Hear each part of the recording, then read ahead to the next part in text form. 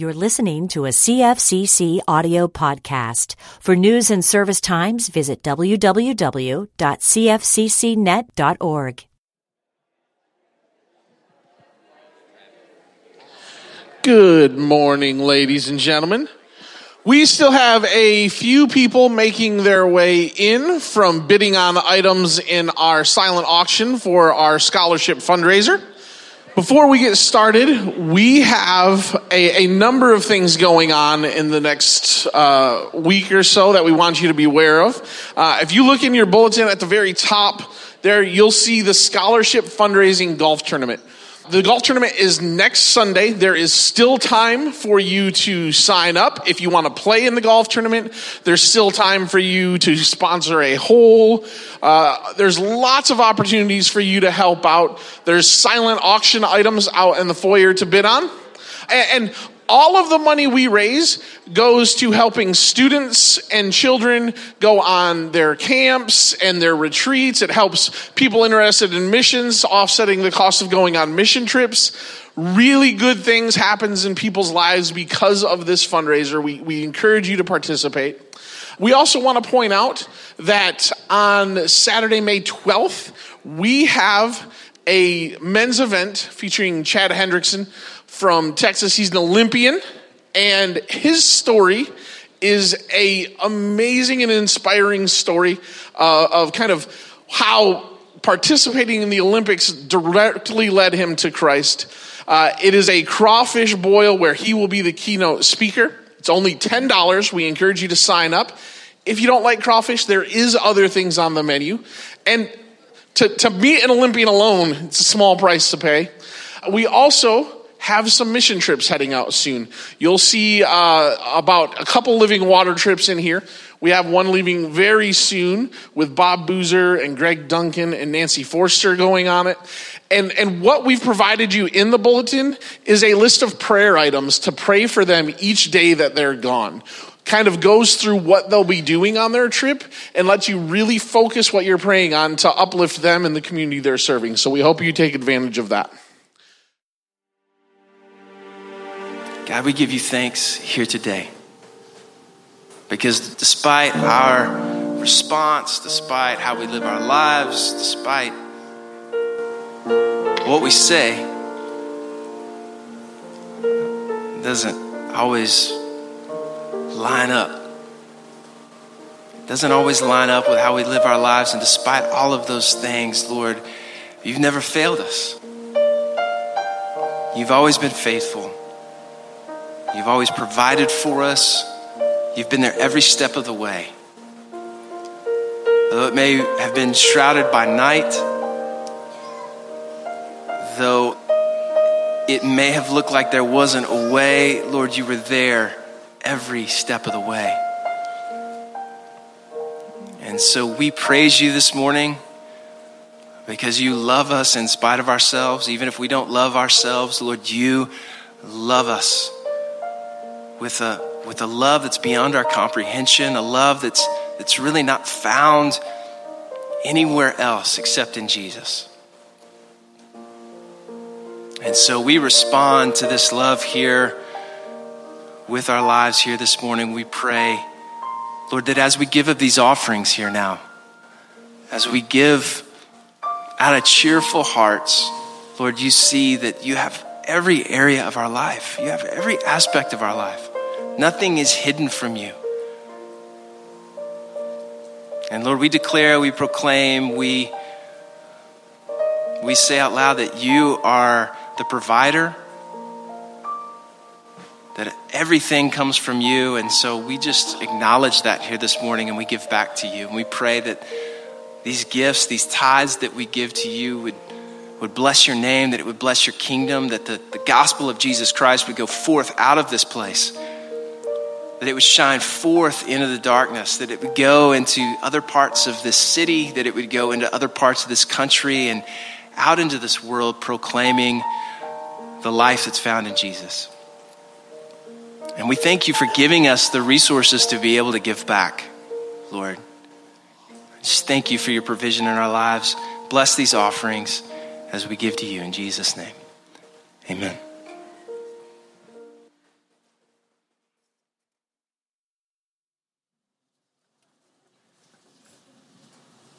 As we move into our communion time, as we do every single Sunday here, we practice communion every Sunday at Cy-Fair Christian Church. And it's not always in the center of the service, but it's always central to our service. And today we're moving into this time now. And as we reflect on what it is that God has done through Christ Jesus, our Lord, we're reminded here during this time of communion that He gives us life. That life doesn't exist without Him. He not only sustains it, He holds it together. And through Christ Jesus, though we were dead in our sins, through Christ's death and resurrection, He has brought us back to life. He has made the dead to rise again.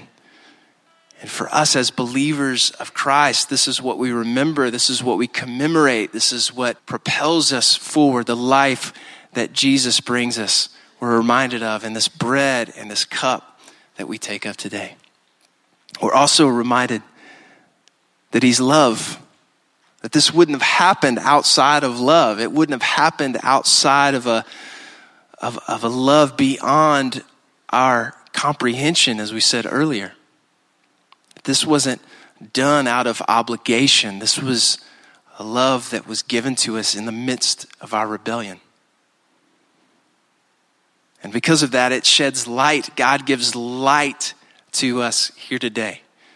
He gives light to us, opens our eyes as to what He's done and how we are to live. There's no light outside of God. His light brings us light. It's beyond, Scripture said, it's beyond 1,000 suns, the brightness, the light that exists in God here today. This is not a God who is dim and feeble, but this is a God who's full in power. And so we have a hope. This hope that's commemorated in the bread and the cup of Jesus. And so this morning, as you come forward, don't hang your heads low. Don't walk in shame and guilt. Hold your heads high. Jesus lifts our chins here today and reminds us of what He's done in Jesus. Let's celebrate the hope that we have in Him. We invite you all believers in Christ, to celebrate communion today. We dip the bread into the cup. The server will say, "This is the body of Christ broken for you," as they tear off a piece. And the other server will say, "And this is the blood of Christ shed for you." And you'll take that piece of bread and dip it into the cup and commemorate and celebrate the hope that we have in Jesus. Invite our servers to come forward. As we do, I'll lead us in a prayer. Father, we thank You for this table that You've set before us. This is not a meal that we could prepare. This is not something that we could do on our own. Jesus provides the meal here today. And not only did He die, but He died once and for all of us who believe in Him. We're reminded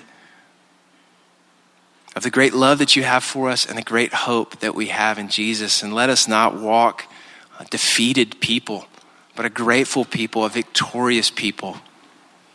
We thank You for all that You've given to us, and we praise Your name. Amen.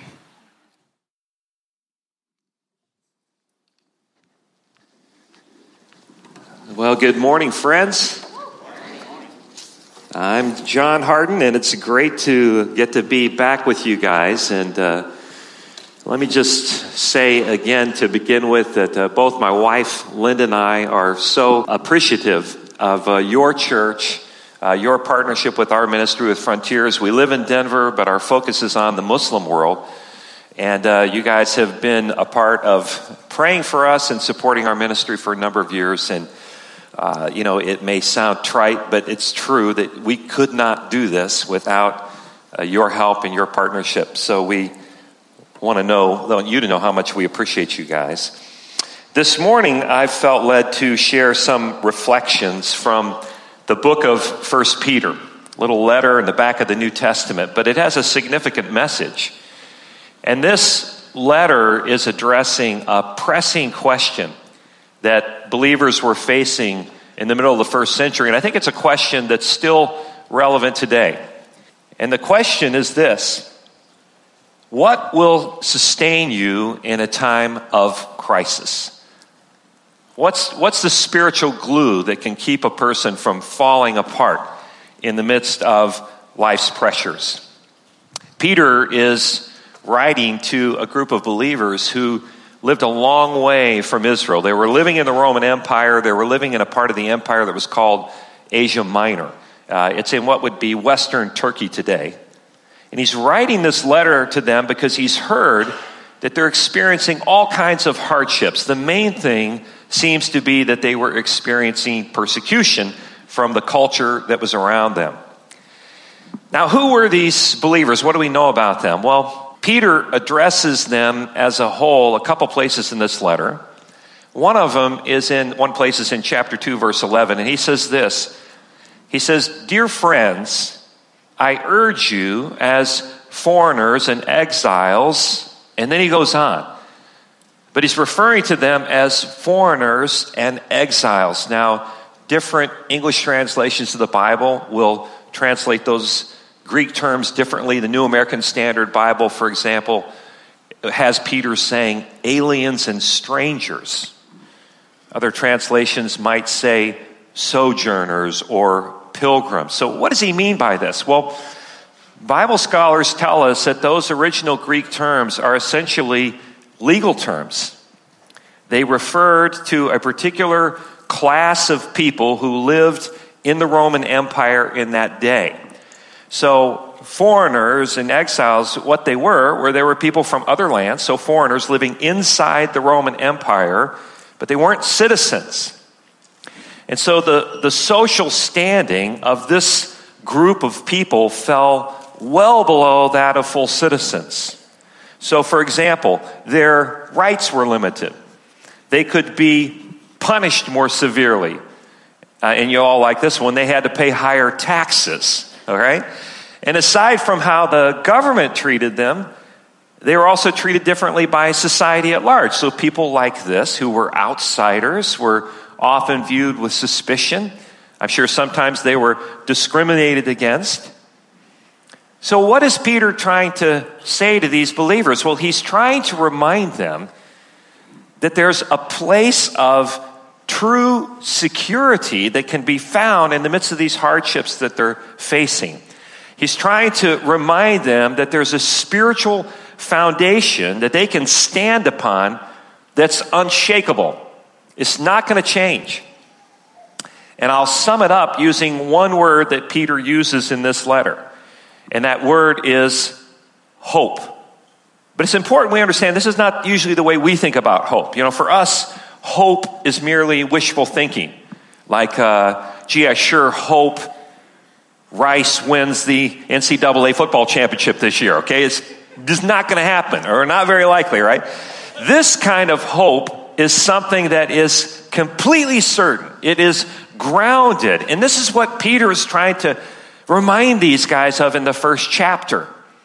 And I'd like to read some verses from the first chapter, verses that center around Peter's idea of hope. And it starts with verse 3. Peter says this: "Praise be to the God and Father of our Lord Jesus Christ. In his great mercy, he's given us new birth into a living hope through the resurrection of Jesus Christ from the dead, and into an inheritance that can never perish, spoil, or fade. This inheritance is kept in heaven for you, who through faith are being shielded by God's power." So here's how I would try to summarize these verses. Peter is saying that our Christian hope is anchored in three things. First of all, it's anchored in our God and his loving mercy for us. Secondly, it's anchored in our salvation and our new life in Christ. And third, it's anchored in our future in heaven. Peter says there is a spiritual inheritance that is waiting for us, and God is protecting us, and he's protecting that inheritance until one day we will receive it. So Peter is saying to these believers who are being threatened, who are having a hard time in this particular culture where they're living, look guys, This is where you can find real security and hope. It's what Peter calls a living hope. Now, I've been thinking a lot about this kind of hope recently. And I've also been thinking a lot about exiles, foreigners, aliens living in the former Roman Empire. Over the last couple of years, I've had the chance to travel to a large city in Sicily called Catania, and I've gone there to reach out to thousands of migrants, thousands of refugees coming there from all over the world, from various parts in Asia and the Middle East, but mostly from Africa. Now, most of these migrants, in a legal sense, they're aliens. Right? They don't have the full rights of citizens in the EU. Socially speaking, they're not unlike the group that Peter was addressing in 1 Peter. Their rights are limited. They're misunderstood. They're sometimes discriminated against. And it's amazing to see just the sheer numbers of these people. And I've gone there with others just to reach out to these people in the name of Christ. And they have been through some really difficult times. Many of these refugees have risked their lives making long, dangerous journeys across deserts, through lawless sorts of places. And the last stage of the journey for most of these guys involves crossing the Mediterranean Sea to try to reach Europe, landing in Sicily because it's kind of the closest landmass. And here's the reality. Only a very small percentage of these migrants are going to eventually be granted the legal permission to stay in Europe. It's what they all want, but only a few will. So why take such risk? One word: hope. In their case, it's the uncertain hope of a better life that drives them. I just want to try to give you a sense of how desperate many of these migrants are. As I said, the last stage of the journey for most of them will involve traveling from Libya in North Africa to Sicily by sea. Now, why Libya, you might ask? Well, because Libya at this point in time is pretty much a failed state. So human smugglers, these are the guys that profit off of this industry of trying to get these people illegally into Europe. They can operate with relative freedom in places like Libya. And what they will do is they will just pack these migrants onto small boats. And when I say packed, I mean packed. To the point that no boat like this is safe to be out in when there's this many people on it. And because the boats are little boats, they were never meant to be far from shore. They're oftentimes boats that are in really bad repair. When they get out to sea, it doesn't take much for them to capsize or to sink. Now, you might think, well, only young men who think they're invincible would do something as stupid as this, but it's not true. The majority would be young men, but there's also women and small children. And listen, every year, thousands of them perish at sea trying to make this journey. Only the fortunate ones happen to be rescued. Many, many drown at sea. I heard a story just the other day about a guy who lives in Tunisia. It's on the north coast of Africa. He said, when the currents are right, every week, bodies just wash up on shore. It's these migrants who have drowned at sea. And this guy has taken it upon himself just to bury them in unmarked graves. He has no idea who they are, but just to try to show a little bit of respect and dignity for their lives. Now think about this for a minute. What must life be like in their homelands to risk death for something else? I want to give you a sense of the scale of what's happening. The weekend before I first traveled to Catania, the Italian Coast Guard picked up more than 10,000 people at sea in 2 days. That's what's happening here. So, can you imagine the blessing for men and women like these at such desperate places in their lives? That if they were to actually make it to Europe, to not just find safety or maybe employment, but to find real living hope in Christ. This is exactly why Peter urges those of us who have experienced this hope to share it with those who need it. In chapter 3, verse 15 of this letter, Peter says, always be prepared to give an answer to everyone who asks you to give the reason for the hope that you have. And that's why I've gone to Sicily the last few years with others, to share the hope that we have in Jesus with these modern day aliens and strangers and exiles living in what was once the Roman Empire. And what's happened over the last couple of years is that a new ministry initiative has started there called Care for Catania. That's the main city that they're working out of. The whole ministry is designed to share Christ and then to make disciples from these mostly Muslim refugees. Almost all of them are Muslim. And it's just getting off the ground, but already there are 6 families of Americans who are there long-term to work with this, and there's a growing number, small but growing number of Italian believers that are starting to get involved in this work. And among the other things that they're doing as a ministry there to try to reach out to refugees, they're using short-term teams in the process. So you might be aware that last October, some of your church members joined Linda and I and some others on one of these teams. And I'll tell you how they're utilizing the teams. Essentially, the short-term teams just go out on the streets to meet the refugees. You recognize this guy? Not the African, but the other one? You would have loved to watch your pastor at work. I mean, Dale, I don't think it was the coffee he was drinking, although the Italian espresso is really good. But I mean, he was just in his element. The rest of us were just trying to kind of keep up with Dale. What we do is we just go out on the streets to meet these refugees. Some of them speak English, and we're just there to talk with them. No one else is really talking with them. To listen to their stories, just to show some genuine interest in their lives. Now, their stories are heart-wrenching. But one of the ways that we can express concern for them is just by listening to them, just expressing compassion for them. And as we would talk with them, if the conversation kind of gets going, then we might ask them, hey, would you like to hear a story?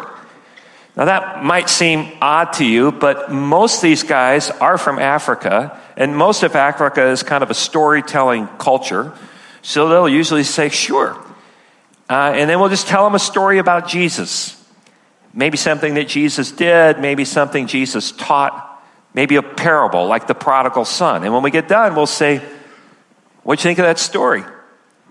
What'd you like about it? Do you have any questions? Or what do you think that might mean? And you just kind of get a conversation going. And if they seemed interested in that, then we might say, you want to hear another story? Let's try to get together tomorrow maybe. And why don't you bring some friends back with you? And we'll listen to another story. What we're doing in this is 2 things. One is, again, we're just trying to, in a very, very small way, demonstrate God's concern for them by spending time with them to show them they're not forgotten, they're not completely ignored. But in the process of doing this, we're looking for people who might be spiritually interested or open to the gospel. And if we find folks like that, then before we leave, we'll introduce them to the long-term workers so that they can follow through on that relationship. So in a sense, what the teams are doing is we're building the capacity of the long-term missionaries because we're meeting way more people than they could meet. And we're letting them focus their time in on those who are the ones who are more spiritually interested. And God is working through this sort of ministry strategy. They've seen a number of Bible studies then be begun with these Muslims out in the open air, reading the Bible together. This last trip, Linda and I had a chance to sit on one of these Bible studies, just very simple Bible studies with these three young men. And it was so exciting. You just have to realize they're reading this story from the Bible for the very first time. One guy's reading in French because that's his language. A couple other knew enough English they could read in English. Reading the story from John chapter 4, Jesus with the Samaritan woman at the well. And you would have been amazed at the questions they were asking and the insight that I believe the Holy Spirit was giving to them. They got right to the heart of the passage. When we said, what do you think this means? One of them said, I think the woman thinks Jesus is offering some kind of magical water. But I don't think that's the point. I think Jesus says he can give eternal life. I'd have been so excited if a Sunday school class came up with that one, So it's been amazing. And they've seen some of these Muslims decide to follow Christ and even be obedient in baptism. And what you need to realize is that a lot of these refugees come from what we call unreached people groups. It means the ethnic groups that they are from, the gospel hasn't penetrated yet into those groups. When Jesus said, go and make disciples of all nations, he didn't mean countries. The Greek terminology there means go and make disciples of all kinds of peoples. And so this is giving us an opportunity to do that here. These folks tend to be more open and receptive than they would be otherwise because of what they've been through. And we have lots more freedom to just do this in openness on the streets than we would possibly in their home countries. Well, the life story of one of the Muslim refugees that we met is a great example of how God is working. Let me just tell you a little bit about this guy's story. He's a Muslim. He grew up in West Africa. When he was just a boy, his father participated in a failed attempt to overthrow the government. So his father was, as you expect, put on like a hit list, and they had to flee their own country when he was just a little boy. So he became a refugee just as a young child. He's from a Muslim family, so he was sent off to an Islamic boarding school for his education. This guy's really bright, and so he was selected for special training in what would be called Islamic apologetics. We use that term with Christianity too, but it's essentially learning about your faith and other religions so that you could kind of debate with others if needed. So he would go out and debate with Christian missionaries. He was trained to do that sort of thing. But he said, as he had the chance to actually read the Bible himself, he was amazed at all the stuff about Jesus that he'd never heard about. And when he would go and ask his Muslim teachers questions, just honest questions, he said he would just be reprimanded. And they'd say, no questions. Don't even be thinking about that sort of stuff. Well, life continued to be dangerous for him and his family in that part of Africa, so eventually he made that long, dangerous journey, found himself in a refugee camp in the city of Catania, and one day, one of my friends and another guy were out on the streets meeting refugees, just like I've described, and they met this guy. And they befriended him, and they shared more about Christ and what it means to follow Christ. And he said by this point in time, he knew a lot about Christianity, knew a lot about what it would mean to be a Christ follower, but he had pretty much given up all hope. His life had been so hard, he was pretty much turning away from religion in every form. But one night, God spoke to him in a powerful dream. And that kind of changed everything for this guy. And when I heard his story, this was the first time I was in Catania, I just begged him to share his testimony with the rest of our team that was gathered. So one morning, we were kind of planning the day, sitting out in front of a hotel, and this guy told his story, and one guy just pulled out his phone and recorded it. And I want to show you a little bit of that recording now, where he talks about this dream. So let's look at the story. Let me just set it up for you just by saying, in his dream, he's back in his hometown in Africa with his family. And then for some reason, he has to leave the town. He goes out to their family's farm. And when he comes back to town, the town is deserted, except for his family. So let's watch this. I usually sleep late, like 12, like that. So it was in the morning I had that dream, because I remember I woke up around 3 or 4 and then went back to bed again and I slept. In the dream, it was like my town, my hometown, where my father and everyone lived. So it was like I went to the farm to do something, whether I went for farming or so. So I came back to the town. So when I came back, I met the town was empty, deserted. There was no one in the town. So I was like, imagine seeing a big town where you have 300 people living and there was no one. All the doors were closed. So it was weird, strange. I said, what's going on? So I was walking on the street. I didn't see anybody. Eventually, I got to my own house. I saw my father, my brothers, my sisters, and everyone. They were standing and then laughing at me sarcastically. It was very strange. They were just laughing, not happiness with happiness, but they were kind of strange way of laughing. So I was like, why? What's going on? There's no one in town, and I see my family. You guys are standing online and then laughing. They said, you didn't go with them? I said, who? They said, oh, you didn't know what's going on? I said, I don't know what's going on. They said, they have gone. We thought you'd go with them because you had the knowledge and you read and know so many things about these people, and then they have been taken away and you didn't go. So it's very, very shameful. We thought that because you had the knowledge of these things, you were going to join them. And then they have gone, and then you are left with us. At least for us, we never knew. It was for you, you knew, but you didn't go. So I said, what are you talking about? He said, okay, figure it out. So they were just laughing. So I ran. I went to town to see some friends and see what is going on. I couldn't see anybody. So while I was going around, it dawned on me then there was something like rapture took place. That God has taken away the believers. And I had the knowledge of Christ, but denied the truth. So that was the reason I was left. So for some reason, that message came to my heart. I knelt down in a dream and began to pray. I said, God, please, let me join them. Just help me. Let me just go, please. I repent. And I began to cry. God, just help me. Just 1 minute. It has not ended yet. Just help me. I was crying in a dream, and I woke up in my room and I was really crying. So when I woke up in a dream and saw that I was crying, I said, this has never happened before. So I knelt down and I said, well, God, I don't understand everything about Christianity, but this vision is nothing I've ever seen in my life. I gave my life to Christ, and you should explain the rest of the thing to me. That is how I became a Christian.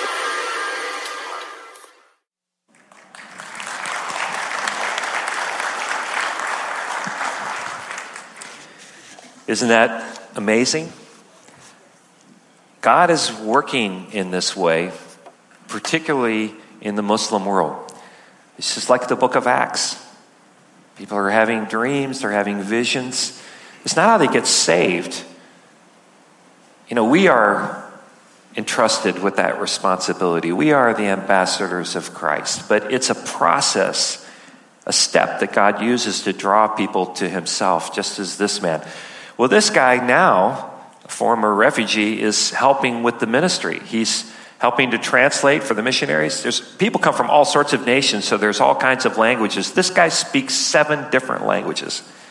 So uniquely equipped. But he's not just translating for the missionaries. He's sharing his own hope in Christ with these refugees. He's one of them. And the hope long term for this ministry is that it would be led by men like this, who have been refugees, who've discovered the hope in Christ, and who can then share it even more effectively than we could. So I would encourage you, if you would remember, to pray for this ministry, care for Catania. Things are off to a good start, a lot of traction in that initial city of Catania. Now we're considering other cities in Sicily that have large populations of refugees that we might move to. And this is a great opportunity for churches to get involved and partner with this ministry, to be a part of extending this.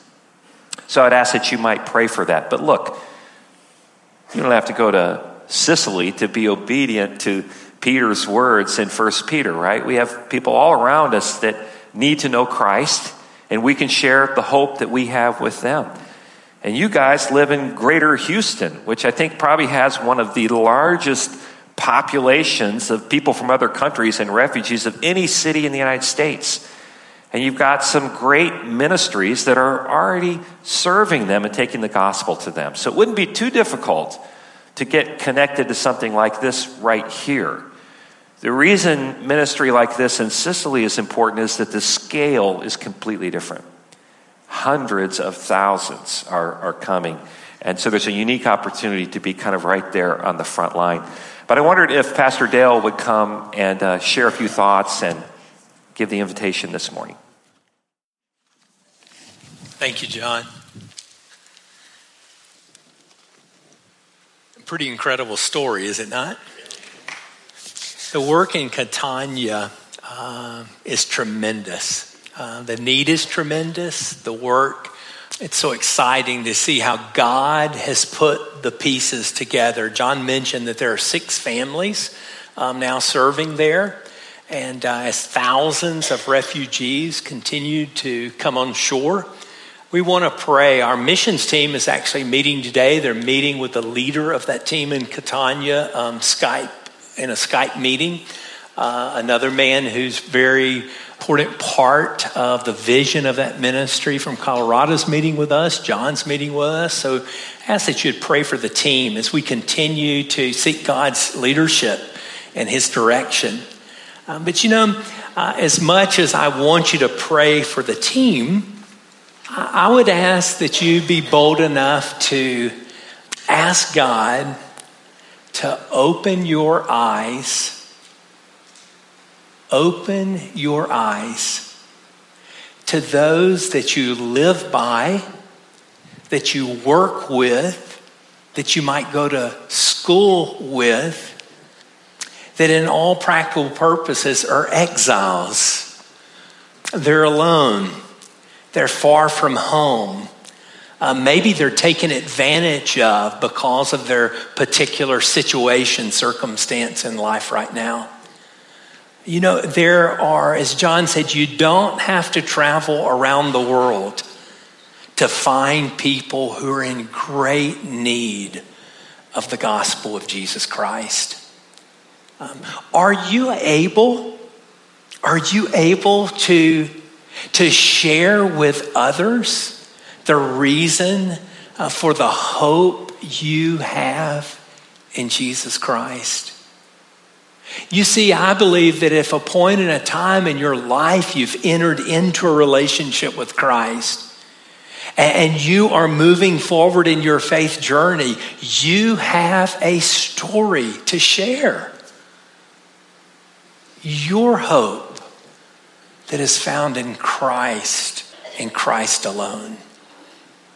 There is a world in need, and Houston is indeed one of the top 3, depending on who you talk to, most diverse cities in the United States. The opportunity, and we're not in a part of the city that is all the same. The city is represented right here in our area, is it not?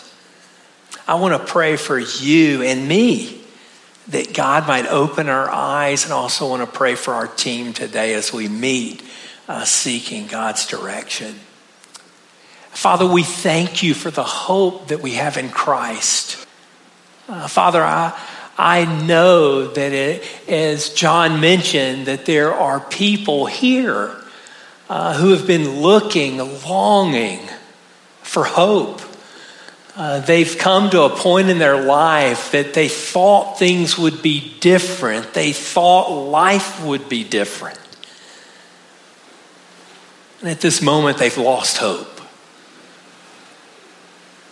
Father, I pray that we might have our eyes open. Father, open our eyes to those around us who are without hope and in great need of good news. Father, use us as your instruments to carry good news to friends, to neighbors, to co-workers in need. Father, I know in this place today, here in this room, are individuals who've lost hope. Father, may they know that you know them by name. Father, may you connect them with others that may stand beside them and walk with them and share with them the hope that's found in Christ alone. Father, we lift up our mission team today and we pray for wisdom and direction, and we thank you for your guiding hand in this journey. We pray all these things in Jesus' name. Amen. I'm going to ask our prayer partners to come forward at this time. And I want to encourage you, if you would, just stand as we prepare to worship. It's easy to talk about neighbors and coworkers and someone in need of hope. Would you put a name to that person right now? Would you just lift them up to the Lord in prayer wherever you find yourself in this place? Say, I know someone who's without hope right now. Would you lift them up? And you might know someone who has been through this whole refugee journey. Would you pray for them today? And I ask you to do more than just pray. Would you ask God to give you the strength, the courage, the words to carry to them the hope of the gospel? Our prayer partners are here. Maybe you're struggling right now in your own life situation. Would you bring your need and share it with one of these prayer partners today? And they'd love to pray with you and lift up these needs to Jesus. Let's worship our King. Let's worship the one in whom we have found our hope.